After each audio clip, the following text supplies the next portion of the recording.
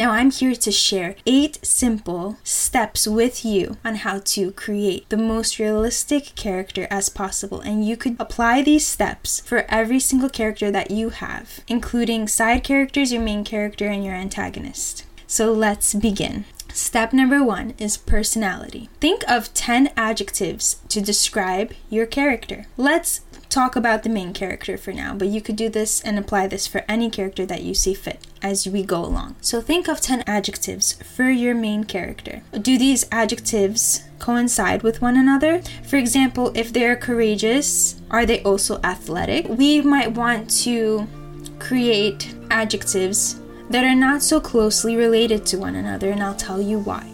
My name is J.K. Noble, and you're listening to A Pen Sorcery, where we talk about the power of storytelling, how to perfect our crafts as storytellers, and what we can learn from stories in all shapes and forms, including books, TV shows, movies, and so much more. Thank you for joining me today, and for those who don't know, I am the author of the young adult fantasy series called Hail. My first book ever is called The Rise of the Griffins, and it's right here on my bookshelf. And my second book is The Prophet's Journal, right next to it, and it's going to come out in November. And I'm so excited about that, and I can't wait for everyone to read it and see how Hail's story continues. So today we're going to discuss how to write a realistic character. Now, we talked a bit about this in episode 1, but we're going to dive deeper in this episode. I've learned a lot throughout life, even though I'm so young, I know. But what we learn in life regarding people will help us in creating a realistic character, whether we are observing ourselves or the people around us or people that we've experienced vicariously through stories that we enjoy. Now I'm here to share 8 simple steps with you on how to create the most realistic character as possible. And you could apply these steps for every single character that you have, including side characters, your main character, and your antagonist. So let's begin. Step number 1 is personality. Think of 10 adjectives to describe your character. Let's talk about the main character for now, but you could do this and apply this for any character that you see fit as we go along. So think of 10 adjectives for your main character. Do these adjectives coincide with one another? For example, if they're courageous, are they also athletic? We might want to create adjectives that are not so closely related to one another, and I'll tell you why. We want complexities in our characters, and complexities make the character as realistic as possible. I'll explain. This is the trick to redeeming a villain. When you have conflicting adjectives, for example, perhaps your villain is an evil genius, but he cares very deeply about his people, for example. So he's doing all the wrong things for all the right reasons. And that is something that humanizes him, that makes us, not him, that humanizes our villain and makes them more likable for your reader. So that's something to think about. And then we could add imperfections to our main characters. So let's say our character is very, very skilled at what they do, but also they're a bit goofy. And these imperfections are what create an interest. And we want our readers to be as interested in our characters as much as possible. We want them to love them. We want them to hate them. And it is okay to hate your main character sometimes, because everybody makes mistakes. And that is something to keep in mind, that everybody makes mistakes and everybody has their own specific journeys depending on what they learn throughout their lives. And life is supposed to mold people, and it's supposed to mold your characters as well when they experience life situations and problems throughout their stories. So we want the imperfect hero and the lovable villain, and we want those contradictions. We want those contradictions for everyone we meet. No one is perfect, and that creates interest. Now, also think about the character's upbringing and the situations that they have lived throughout in life that made them this way. Now, once you figure that out, we're going to move to step number 2, which is likes and dislikes. Now, start with the basics here. What kind of foods do they like and dislike? What types of people do they get along with or don't get along with? What simple pleasures do they prefer? How do they want to live their lives if the world was perfect? What do they like or dislike about their current situation? What makes them unhappy and what makes them happy? What do they look forward to in life? What is the reason they get out of bed in the morning? Step number 3 are goals. Your character might not have a goal in the beginning, and that is okay. Their goal might develop once the problem arises in the story. So remember, like any person, your character will strive to achieve something, whether it's for themselves, for the betterment of others, or the betterment of the world. For example, let's say your character wants to save the world, but not just because they're saving the world, but because they want to save the lives of their loved ones. That is something to think about. Now, step 4 is, how do your characters think? All people think differently. That's one thing that I've learned. And often you might find people who think similarly to you, but not exactly like you. And this could be due to cultural backgrounds, the situations they live through in life, religious beliefs, and so much more. And as you can see, there are so many different factors that can mold another's thought process. And here are some questions that might be helpful for you to understand how a character thinks. So remember the previous steps we covered, especially in step number 1 when answering these questions. How do your characters respond to the certain situation that they come across? How will they respond to something somebody has told them? Will they take offense? If it's something critical, I mean. Will they take offense, or do they take criticism in an easy way? How do they respond to obstacles and setbacks? How do they respond to death? What situation, if any, will break your character's heart? What does your character believe in? What are their values? What are their morals? What gives them hope? Who are their role models? What kinds of people do they look up to, and why? What constitutes success in their minds? What constitutes them to believe a person is good or bad? That's a good one. What constitutes a person to believe someone is good or bad? Now that has to do very strictly with their moral compass, and that's something that you need to think about. Everyone has a different moral compass. Now, what kinds of people do they despise? What are their pet peeves in a person? For example, someone might not like a liar. Someone might detest the fact that someone is lying to them, or someone is being, a cheat in a game if you're playing a board game. Ugh, I hate cheats, Things like that. What kinds of people might they despise? They could despise diplomatic sort of speech, someone who doesn't speak directly, or vice versa. They could despise the fact that the person is very direct, and they might prefer someone who is more of a lighthearted, explains things in a sugar-coated way. That's something that you need to think about. Okay, now step 5. What is important to your characters? This is different from goals. So everybody has something that they value. So what is valuable to your character? It could be a materialistic object. It could be their friends, their family. It could be their livelihood. It could be their hobby. It could be anything. What do they value in their hearts? What is important to them? What can't they live without? What do they love beyond belief, beyond all things? What is that one thing that they prioritize above anything and everyone else? Figure that out. And why is it sentimental to that character? It could be a person, it could be a materialistic object, it could be whatever it is, but why is it so important to them? Even your evil character, even your villains could have something that they care about beyond all things. For my character Bayo, it's his younger brother Hale, and Bayo is the villain and Hale is our protagonist, and that causes extreme conflict, especially when they're on opposing sides of a war. Now, apart from this, importance can also come from the lifestyle that they want to live, which I spoke about previously. What is something that they cannot live without? There are people and characters who cannot live without luxury. For example, Ryoma, one of my characters, she cannot live without luxury. She cannot live without the finer things in life, without comfortability, things like that.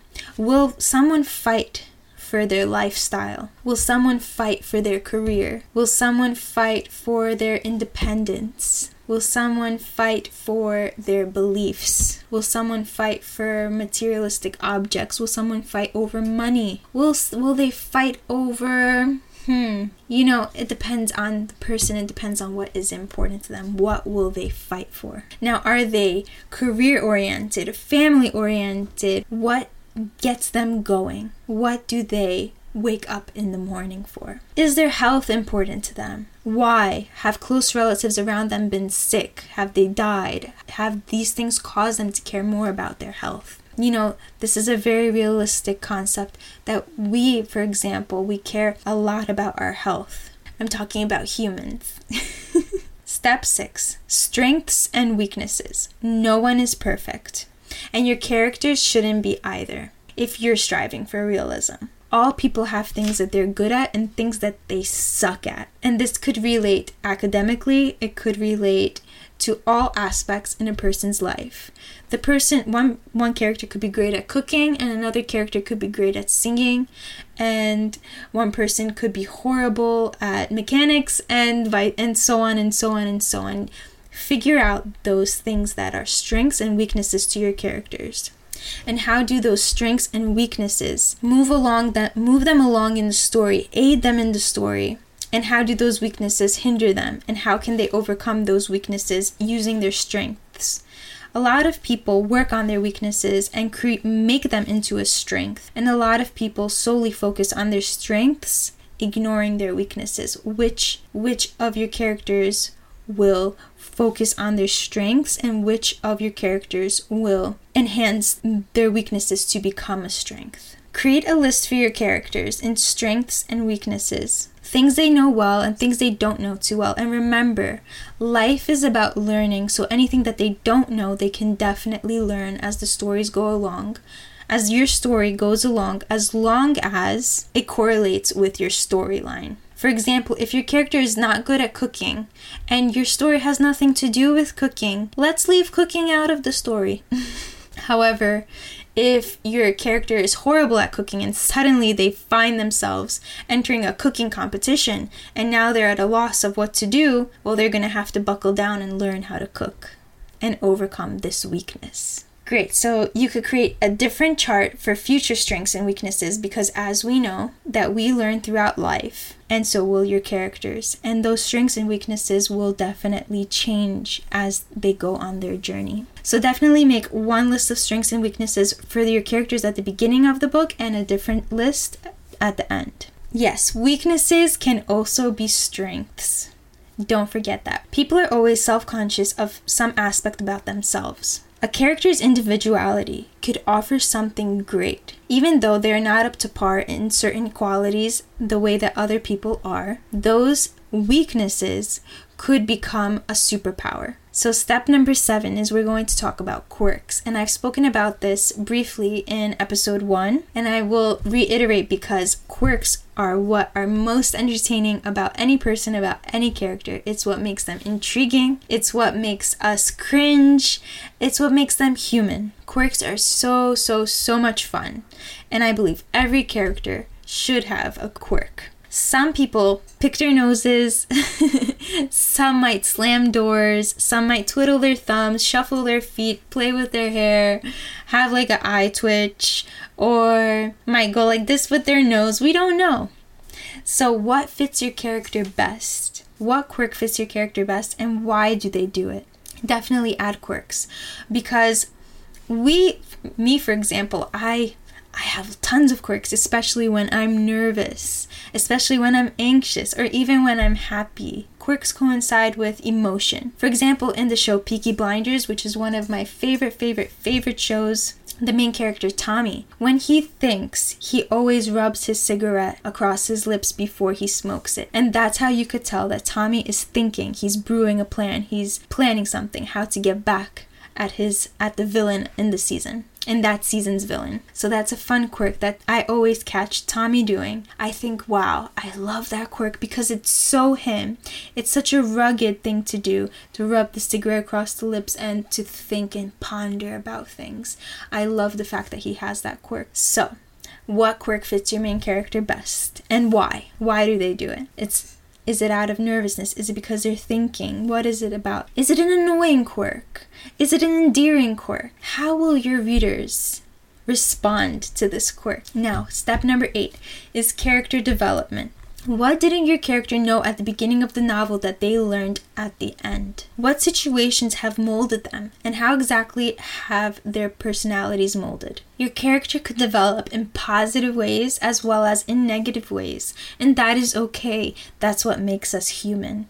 For example, if your character goes through something really traumatic, don't expect them to be all perfect. A soldier comes back from war with PTSD. So don't expect your character to come out all right at the end. They might have a lot of trauma and a lot of baggage, and that is okay. Like any person, you have to give that person the ability to feel whatever they're feeling, and that's what makes them human. And whether they stick with that, that's up to them. They might grow out of it whenever they grow out of it, or they might not. So it could be a really great skill that they acquired, or it could be something, it depends on where the story has taken your character. What have they learned? How has this molded them? That's something for you to think about. Take, for example, a character who's learned that they have been betrayed by their lover. Due to their pessimistic personality, they have chosen never to trust anybody ever again or be so vulnerable with another person ever again. Now that is how they've chosen to handle the situation. A different person, perhaps a more optimistic person, will handle the situation very differently. They might pick themselves up. It might take them a little bit of time, but they will realize, okay, that person is not for me. That person did not choose me, and they will go ahead and move along with their lives wherever that their life leads them. They might be open to love and continue on in their love journey. But a pessimistic person will obviously have a different resolution to this experience than an optimistic person. You see the difference. In the same situation, how two different people could handle it. Your character does not have to go through one single obstacle in life in your story. We don't go through one single obstacle in life. Every day there's another challenge. So don't expect your character to face only one obstacle in the story. Yes, we have that overarching storyline for our plot, but there could be several circumstances that happen, events that happen in between that force our characters to change a little bit at a time and learn new different things. So they might be molded in tons of ways, not just in one way. Think about that. What are the small little events that happen along the way, and how do those small events aid the overarching change in the character, and what are the minor changes as well? Remember, not all characters need to develop positively. You could still find a character endearing even if they have those negative qualities, even if they're growing negative qualities as well. But we need to have something that redeems the person as well. So what makes the person endearing? Why do we love them? What makes them imperfect? And why?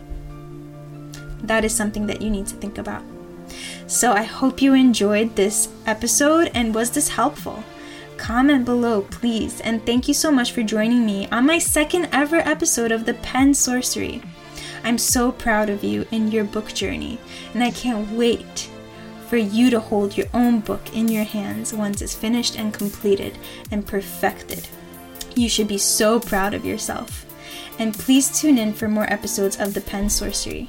This is JK Noble. Bye-bye.